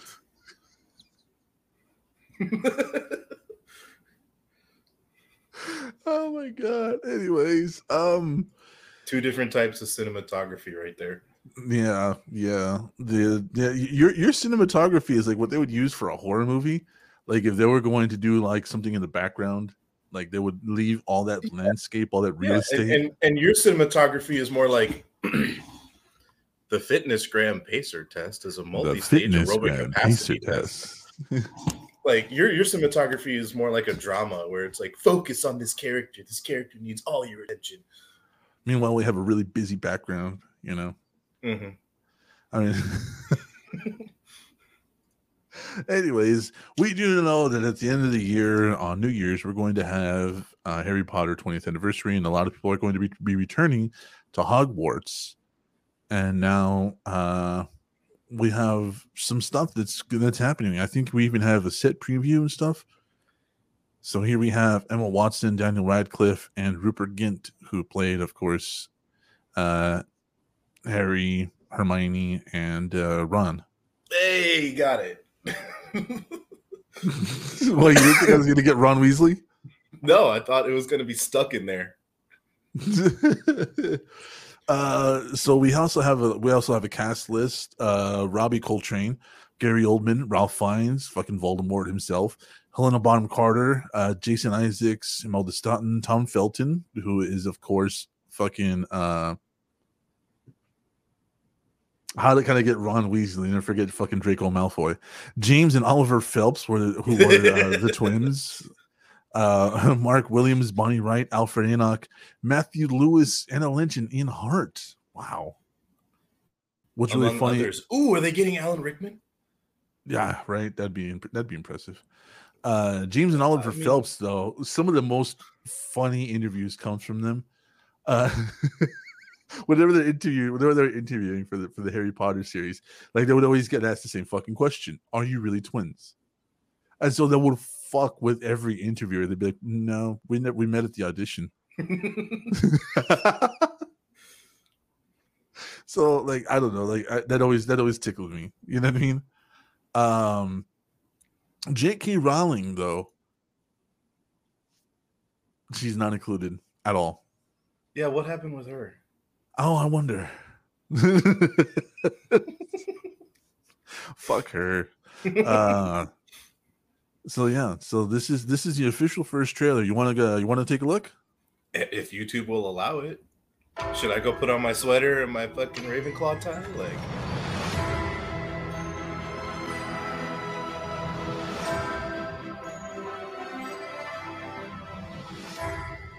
exactly, Mike. That's where they started their money. You may as well show up, at least to be polite. A lot of them had a career before it, but this is actually what made them. It's like with Keanu Reeves. Keanu Reeves had a career before fucking Speed and The Matrix. Yeah. In fact, he started in goddamn. Arguably, his first action movie was Point Break. That movie was fucking awesome, though. Point Break. It was stupid. This trailer, not so much. It was definitely a teaser. That was stupid. Yeah. It's like, what are all the little details you remember from Harry Potter? That's all you get. Yeah, that's it. So there you go. January 1st will air on TBS Cartoon in spring, but on HBO Max it'll be live January 1st. So that's going to be cool. I don't have any of those streaming and services. Not honor who put them there. What do you mean by not honor who put them there? J.K. Rowling or anybody else? I mean, it just really depends, man. Like who you're referring to there, because I mean, there's a lot of people that I can understand certain things. Like if Christopher Columbus, who was the director for those films, was not around, or didn't want to show up, that would be one thing. But if you're talking about Rowling, like she made her own bed, bro. Yeah. Let's see here. I mean, are they supposed to honor Warner Brothers? Oh yeah, Rowling. Yeah, no, she got into some weird shit. I don't know exactly what it is, but all of a sudden she got canceled. That's all I know. Well, okay, so long story short, J.K. Rowling made a whole lot of statements that was extraordinarily problematic for her fan base. And I say for her fan base because I say that a lot of her fan base made up. Well, I'll just fucking say it. We've said it on this show before. She's very anti-LGBT, specifically the T in that. And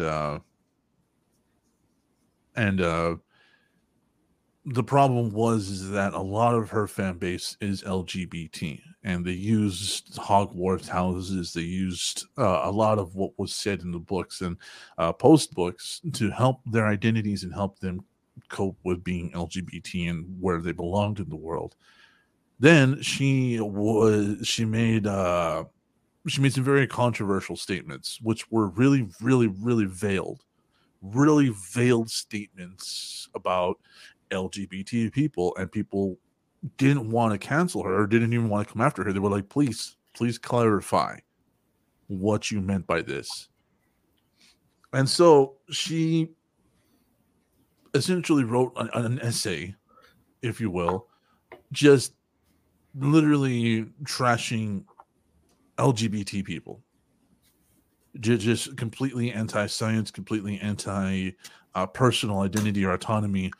just going full in on being anti-LGBT, and like they kept giving her chances until that little essay came out, and she shot herself in the foot. And it's not that she was unaware that most of her fan base was of the LGBT community. She was very well aware of it. And of course, this is not a free speech thing. This is you're shitting on the people that made you a billionaire thing. So she's not responsible for the whole Dumbledore is gay thing? No, she is.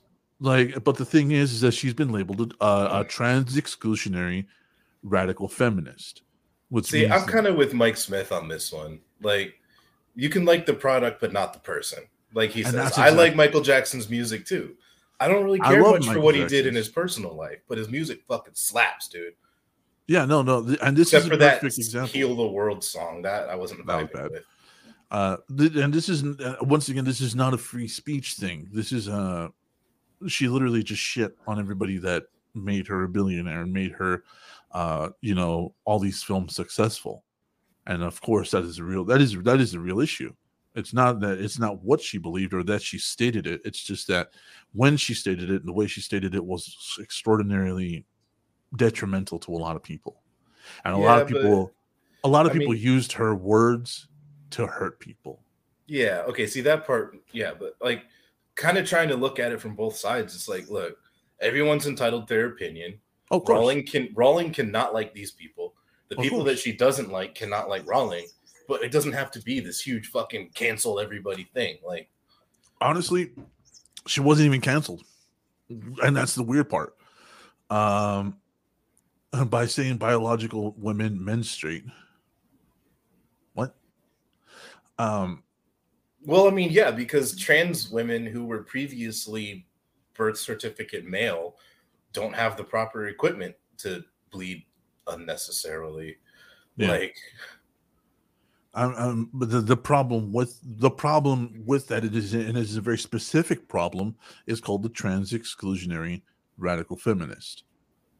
Like, no, it's not a political podcast. We're simply explaining what happened with J.K. Rowling.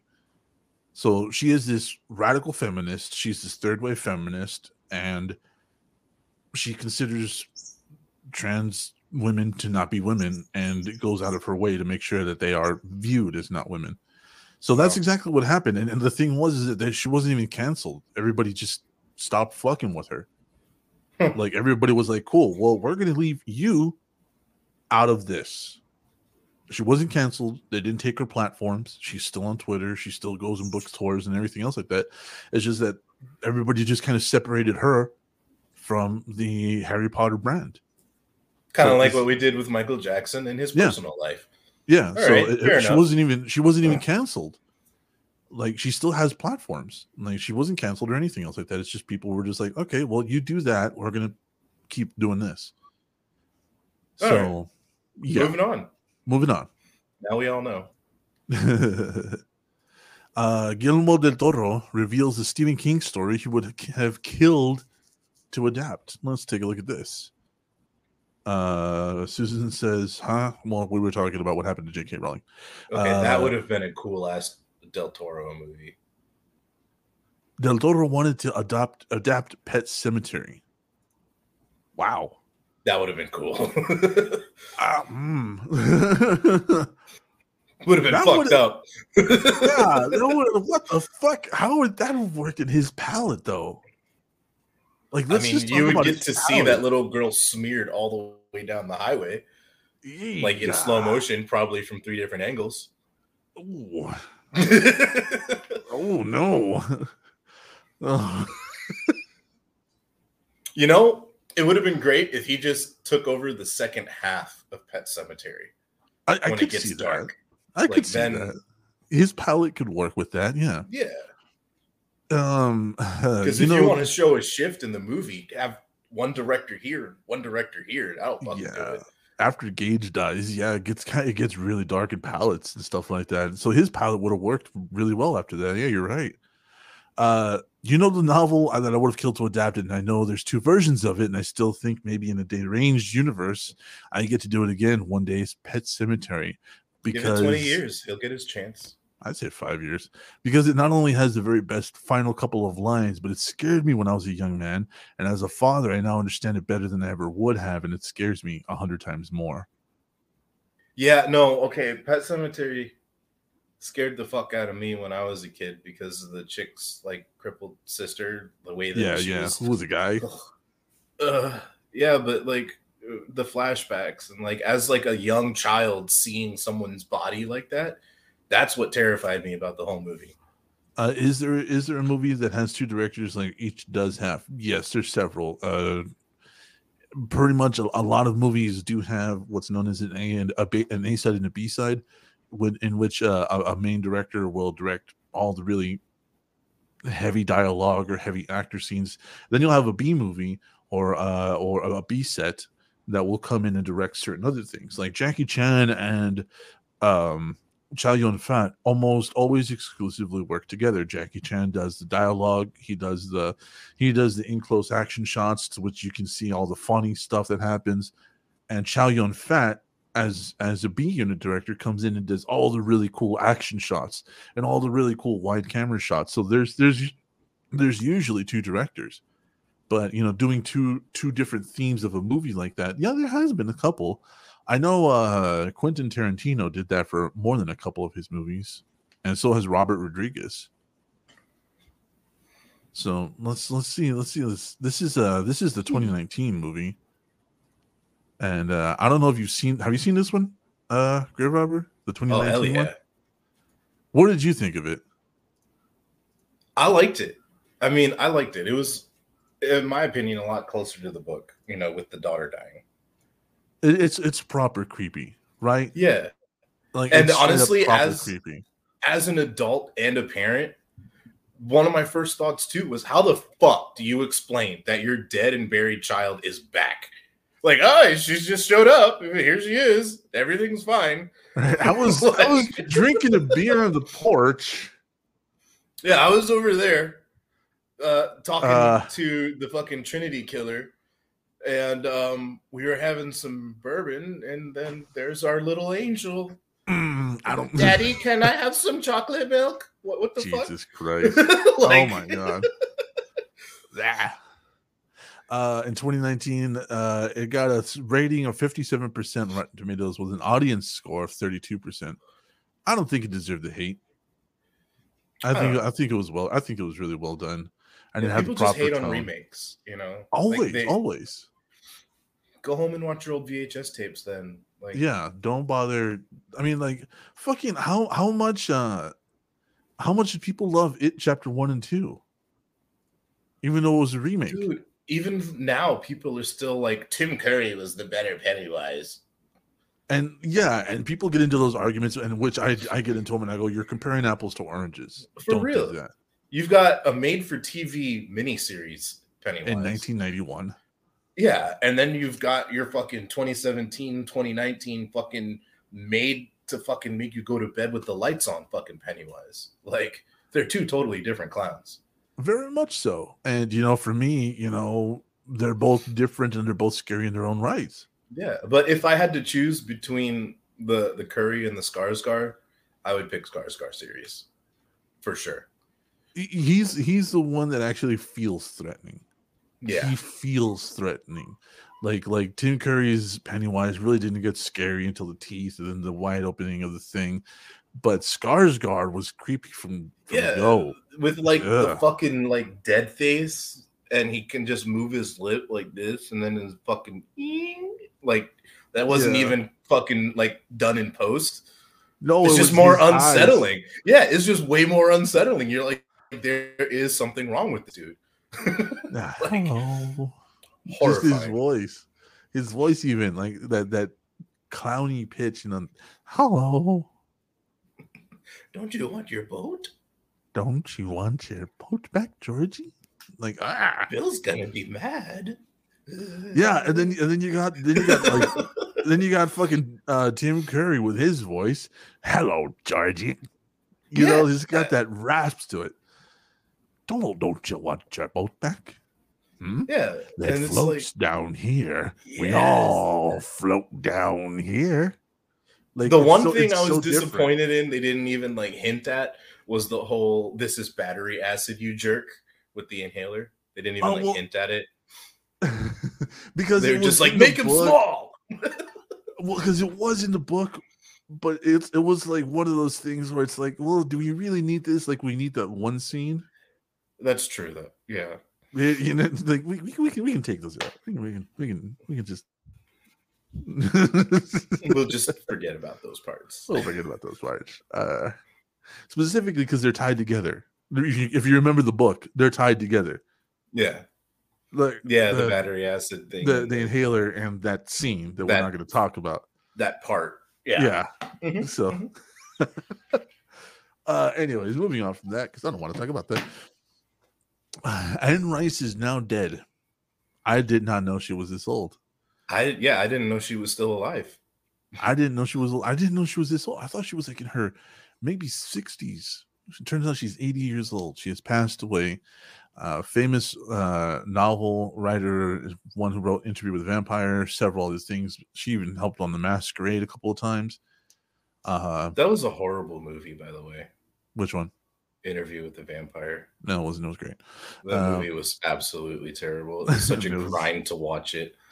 It was a good movie. It was a good movie. It showcased a lot of what the vampires were supposed to be, rather than, you know what I mean? Like, because whatever. There's lore to vampires way before she ever came along, and so she was adhering to a lot of that lore, and a lot of people didn't like that. Because even Dracula himself is part of a lore that's part of a larger world. So her writing Interview was kind of contributing to it. She died late Saturday due to complications from a stroke. Her son Christopher announced on her Facebook page and his Twitter page, "As a writer, she taught me to define genre boundaries by surrender to my obsessive passions. In her final hours, I sat beside her hospital bed in awe of her accomplishments and her courage."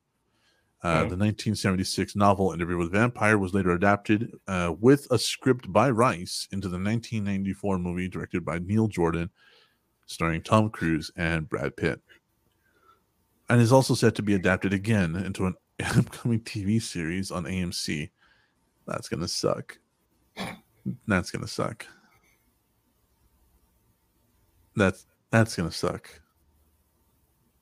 They nailed it. At least when they do the TV series, they won't have Anne Rice sitting there screaming at him like, "That's not what I wrote." He's too short. He's too short. He's a vampire. He's supposed to be 6'5". What the fuck? and honestly, I've gone back and forth with so many people on this, including my girlfriend, about the difference between not Louis, but Lestat in the book and Lestat in the movie. And I think Lestat in the movie was so much more interesting than Lestat in the book. Walking Dead is over, sir. The last season is airing currently. Finally. Yeah. Lestat in the book is very withdrawn and very quiet and very stoic. I liked him being kind of a crazy fuck in the movie. Well, he had to make up for all the inches he was lacking. Well, as someone that is not part of your fucking over 6 foot fucking master race, let me tell you, attitude is everything when you're like 5'8". Oh my god. Well, I mean, like, so okay, so my favorite comparison from the book to the movie is the line when they're in Louisiana and they got the hookers or the prostitutes. I'm sorry, whatever the correct vernacular is. They're prostitutes. They're only hookers once you've killed them. Okay, so when they're there with the prostitutes with Louis and Lestat, and then when Lestat puts the prostitute in the coffin, and she's freaking out, and she's like, "This is a coffin. This is a coffin," and Lestat's like fucking with her, and he's like, "Oh, well, it is. You must be dead." And like she's freaking out. She's like, "I got to give my last rites. I got to give my last rites." And Lestat takes her and throws her at the foot of Louis and goes, well, my friend here is a priest. He'll hear your confession. And the whole time, he's just this vicious dickhead. You know what I mean? But in the book, he's withdrawn. And he doesn't touch her. He lets her crawl out of the coffin by herself. He doesn't go near. She crawls to Louis. He never interferes with the scene. So he's just sitting there back in a chair like, oh, well, it is a coffin. You must be dead. My friend is a priest. And it's like, which one is more fun? Like, in all reality. Like, the crazy psycho fuck that's fucking with the girl, or the withdrawn wannabe fucking Dracula motherfucker. I mean, sorry, if I had to pick my favorite thing about the interview with the vampire movie, it would be Brad Pitt's fucking lion mane. That was epic. Dude, right, though? It's always, I've been trying to capture that for 40 years, bro. So you need to use L'Oreal. I know, right, though? And blow dry. Towel drying makes your hair flat. No, I don't even towel dry. So she just fucking drip dry like a fucking Neanderthal. Ooh, yeah. Water, good, clean, now dry. Now dry. But she is gone. She did provide us with a lot of cool stuff, and she did provide a lot of people in the LGBT community with a place to identify themselves. And for that, we thank her. So to Anne Rice, so long and good night. But let's go ahead and death that and move on to our final pieces here. So this is something that's gonna, oh my god, half of Latin America is about to burn down. So many fucking dead people in today's show, dude. I know, it's kind of sad here. Legendary Mexican singer Vicente Fernandez passes away at age 81. Well, the creepiest thing about that is, though, he's the same age as my grandfather right now. So, what does your grandfather sing? Fucking rancheros? No, but he drinks like he's a mariachi. Not during the day, but once it's time to relax at night, yeah. After 5, when it's over. I always thought it was normal for people to pour brandy into their beer. I just thought that was a normal thing. So known as El Rey, he recorded more than 300 songs, sold more than 65 million albums worldwide, won 3 Grammys, that's American Grammys, and 8 Latin Grammys. He was known for Volver y Volver, Por tu maldita amor, and El Rey. He was kind of a legend. He was a legend, and this guy was like swimming in women. I know he was married, but even at 80 years old, dude. 80 years old, there was women flinging themselves out of a fucking catapult at this guy. And they were first. Like 25. Yeah. Yeah. So this guy literally is a legend, and now he's gone. And I think his son is doing music now, right? Yeah, I think so. Like one of his sons and one of his daughters, I think, is doing music. But this is a shame. We lost another legend today. So to one in each fucking category, dude. I know, right? Fuck. So long and good night. Y muchas gracias. See? Salud. What the fuck? DJ, why? Music is fucking dying. Yeah, because we got another one. Robbie Shakespeare, wickedest bass in reggae, has passed away at 68. What the hell? Okay. So we're just not listening to any new music anymore. I guess. Robbie Shakespeare, the renowned reggae bassist who helped move the genre into new sonic territory, whose playing was heard on the classics by Black Uhuru and Peter Tosh, as well as albums by Bob Dylan and Mick Jagger, has passed away at 68. His death was announced on Twitter by Olivia Grange, Jamaica's Minister of Culture, Gender and Entertainment and Sport. A cause of death was not immediately disclosed, but the Jamaica Gleaner noted that the musician had recently been hospitalized for kidney damage. Half of the long-standing and prolific rhythm section Sly and Robbie, with his longtime friend collaborator Sly Dunbar on drums, Shakespeare was rooted in the reggae rhythms of his native Jamaica, but he and Dunbar were also sonic mad scientists, moving their sound and music into syncopated electric-driven territory on classic singles like Grace Jones' Pull Up to the Bumper. Wow. I actually know. DJ sends another dead person as a topic for today's show. I'm gonna slap him. For real. Just lift up his fucking top lip and slap him in the gums. Like, fuck him. Yeah. So I actually know who Robbie Shakespeare is because, of course, I'm old and I have weird taste in music. But yeah. So long and good night. And thank you, Robbie. You will be missed, man. Well, this is a fucking depressing show, dude. Let's end on a high note. How about that? All right. So I don't know. I'm not a pro Britney person. I really don't care because none of it affects my life. But Britney Spears has ended her conservatorship, period. Nobody's taking over conservatorship. Her dad is gone. Her sister's is gone. Her money is now hers.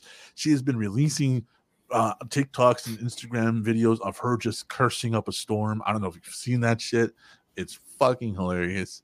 I think she was literally handcuffed for so much of her life, and she's going nuts right now. Even at 40 years old, she's my age. And but she's won her independence. She is no longer under any conservatorship. Nobody owns anything she does. And she's thanks, DJ. I already told you about the Rolling Stone. So she's there you go. Free. She's free. So shit. After 15 fucking years, she's finally free of conservatorship. So way to go, Britney. Go nuts. I don't usually say that, but fucking go nuts, dude. Fuck it. Go nuts, bro. Live your fucking life. Live it. We are for it. We are for hedonistic values. Go nuts, bro. Hell yeah. Make a mumble rap album and talk about all the people that pissed you off. Honestly, that would be interesting. Talk about all the weird celebrities you fucked. Hey, talk about the little Filipino boys from Florida you want to fuck. I mean, whatever. I'm down for it. Let's fucking do it. But I like the party, you know? Let's dead this and start wrapping this bitch up. So it is custom around here, and you know that. So go ahead, Bing Bong. Oh, Bing Bong can't read. I will try. First blood. Akiva mint.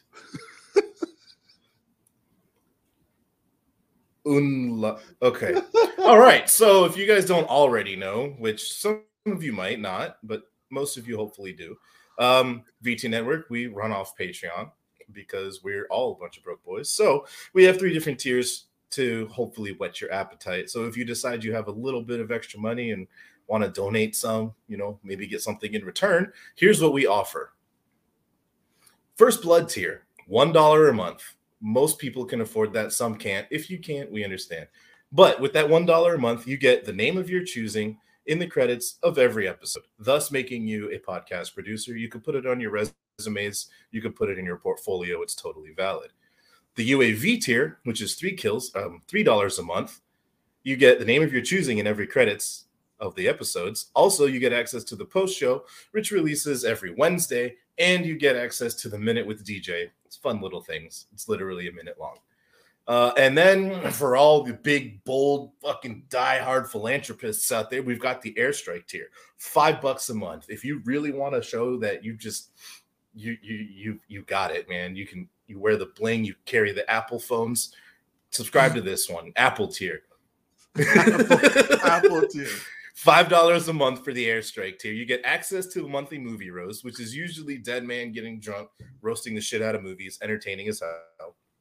Access to the post show every Wednesday. You get your name read out loud at the end of the credits in every episode. The name of your choosing is also written for every episode.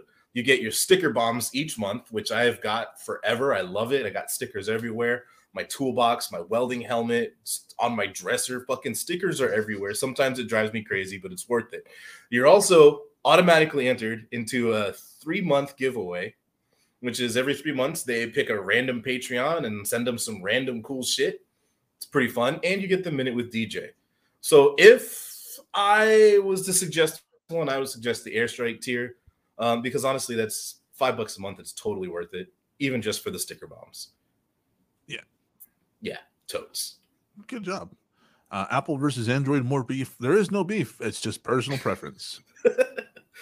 Like in all reality, like I want to be a dick about it. I want to kind of like poke that bear, but honestly, it's just personal preference. It's what you want to do with the phone. He's a Copenhagen boy. I used Apple, to do Grizzly, but then I dated this redneck supermodel, and she convinced me to switch to Copenhagen. Apple versus Android, it's just personal preference and what you do with the phone on a daily basis. That's all it is. I have an Android because I don't want people to steal my phone. That's really all it comes down to. Nobody's stealing Androids. Somebody comes back with your phone, they steal it. Like, whoa. Oh, dude, no, you need that. Sorry. Yeah, that's fine though, because I mean, like, you'll get it back. I'm fucked. I was actually thinking about switching to Android now that I have a Windows PC setup, but no, can't do it. Namely because I was like, they've had years since I've had an Android phone. Let's see if they've updated the speed of the keyboard. You know what I mean? Because you know me, I type like an angry ex-girlfriend. So okay, first of all, the keyboards are not great still. No. Sometimes they'll just freak out and it'll be like, oh, you swipe texted. I'm like, no, I didn't. I don't know what a girlfriender is, but thanks. I don't know what this word means. Why did I send it to my mother? Oh God. But that's just it. I do type like an angry ex-girlfriend, and I type that fast. So I'm like fucking brrr. And so Android still hasn't caught up, and that's literally the number one reason why. Everything else I can work with. It's just I need that keyboard. I've heard that Apple is for simple-minded people, said by dead men like politicians. I said it's more secure, and it is for people that are not as tech savvy. Yes. Yeah, I mean, user-friendly is just code for it's good for idiots. It is, and I'm an idiot, so that's why I have it. That's true. But at least you don't smell bad. I don't. So if you like what you're talking, if you like what we're talking about, you want to send in more subjects, hit up our email, vtnetwork84@gmail.com. If you want to go to any of the social medias we have, it's VTNetwork, the number 2 on Twitter, Instagram, and Facebook. And we do have stuff on there. Mustard right now is in a bit of a tech slump with what's going on with him, but he's going to be doing more and more on there as we go along.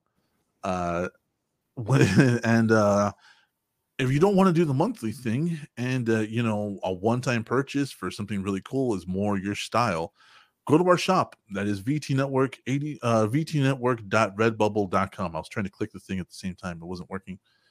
Where we have currently 11 designs with the 12th on the way as soon as I get it fucking approved. But this comes on a lot of things. It comes on hats. So do I. Anyway. Yes, I do want a drunk to email me. Yes, I do. I want you guys to. All of us have access to it, dude. We're all drinkers. Even DJ on occasion has a drink or two. So now that it's the Christmas time of year, let's take a look at this. This is our VTN Must hat, and this comes on over 80 products, including hoodies, including t-shirts, shirts. I don't know why you would wear this in the winter, but you're in Florida. You would wear that. Lucky I'm wearing a shirt at all in the winter. Right? It was 96 degrees on Thursday. Oh my God, no. Laptop skins, stickers, phone cases in case you want to, VTN it for the holidays. We got framed art prints for some reason. Okay, first of all, I have a framed art print and I love it. Oh, can I show everybody? You want me to grab it? Bring it on here. I'll fucking solo mode you when you come back. We got shower curtains, we got comforters in case you want to sleep with us, duvet covers, throw pillows, fitted masks, pins, coffee cups, you name it, we got it. Fuck of course, right by the front door when everybody comes in. let's solo layout right there. What's up, Chuckle Fucks? That's my favorite piece of wall art in the house. And he's got that. So let me bring this back over here. There we go. And if you buy stuff, you get to try to make Dead Man puke on camera. Yes. Okay. And I was getting to that. And remember that if you buy more than $7 worth of merch, email your receipt to me or vtnetwork84@gmail.com and let us know that you purchased more than $7 worth of merch. And if you purchase more than $7 worth of merch, you get to send in a video. Try to disgust me, try to make me gag on camera on the post show, and it happens. You can do it once a week. I'm not limiting this to once a month. I'm doing it once a week. Yeah, and it's really difficult to make me gag, but when I do, it's pretty bad. It's a pretty terrible fucking thing, and it takes a lot. But I mean, I do get there. But once again, that is vtnetwork.redbubble.com, and we do have there are sales going on right now. I know there's a 26% or 25 or 26% sale. I don't remember which one it is. I don't remember if it's 25 or 26. They always make like weird denominations. Like the other day was 17% off. And I was like, so why 17? Why is that? I don't know. Like that's it the annoyed Lord's me. number. Oh my god. Can't make my wife gag. Well, that just means that she's a professional, bro. So with all she's really good at brushing the back teeth. That's all that means. Yeah, man. That's all that means. Stop being perverted. But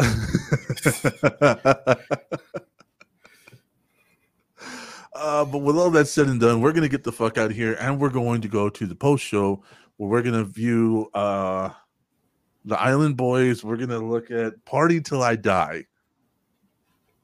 If you know, you know, you know. If you know, you know. If you don't know, I think it looks like what you see when you connect to outsourced customer service. Okay, I'm going to send you a link. Now, if you would please click reverse connection, I will take care of everything on your PC. So thank you, everybody, for coming. Thank you. And I forgot, of course, to thank everybody. Thank you, Paul Schroyer, for keeping us on and keeping us going. Thank you to the Magic Squirrel Network, and thank you to our patrons, which is Lofus, the Grave Robber, of course, the Raging Caucasian, Cheyenne Carroll, Sherry Finks, Mr. Blacklung, Ashley, Gibby, Crocoduck, Scoop, and Mike Smith himself. Thank you very, very much. We can't do this show without you guys, and you guys keep us up, and you guys keep us going, and we get better every month because of you guys. So thank you so much, and I hope you all got your stickers, and if you didn't, please contact us, vtnetwork84@gmail.com. I will make it right. And that's the latest sticker right there. And there are new stickers for the sticker bombs. I'm only going to give you a small preview, guys. Yeah, so I told you, I got fucking sticker bombs everywhere from these guys. Like, so we got new stuff. So all that's going to be going out later. Actually in a day or two. So thank you guys very much. So we're going to get the fuck out of here. So say goodnight, Grave Robber. Good night, DJ. That works.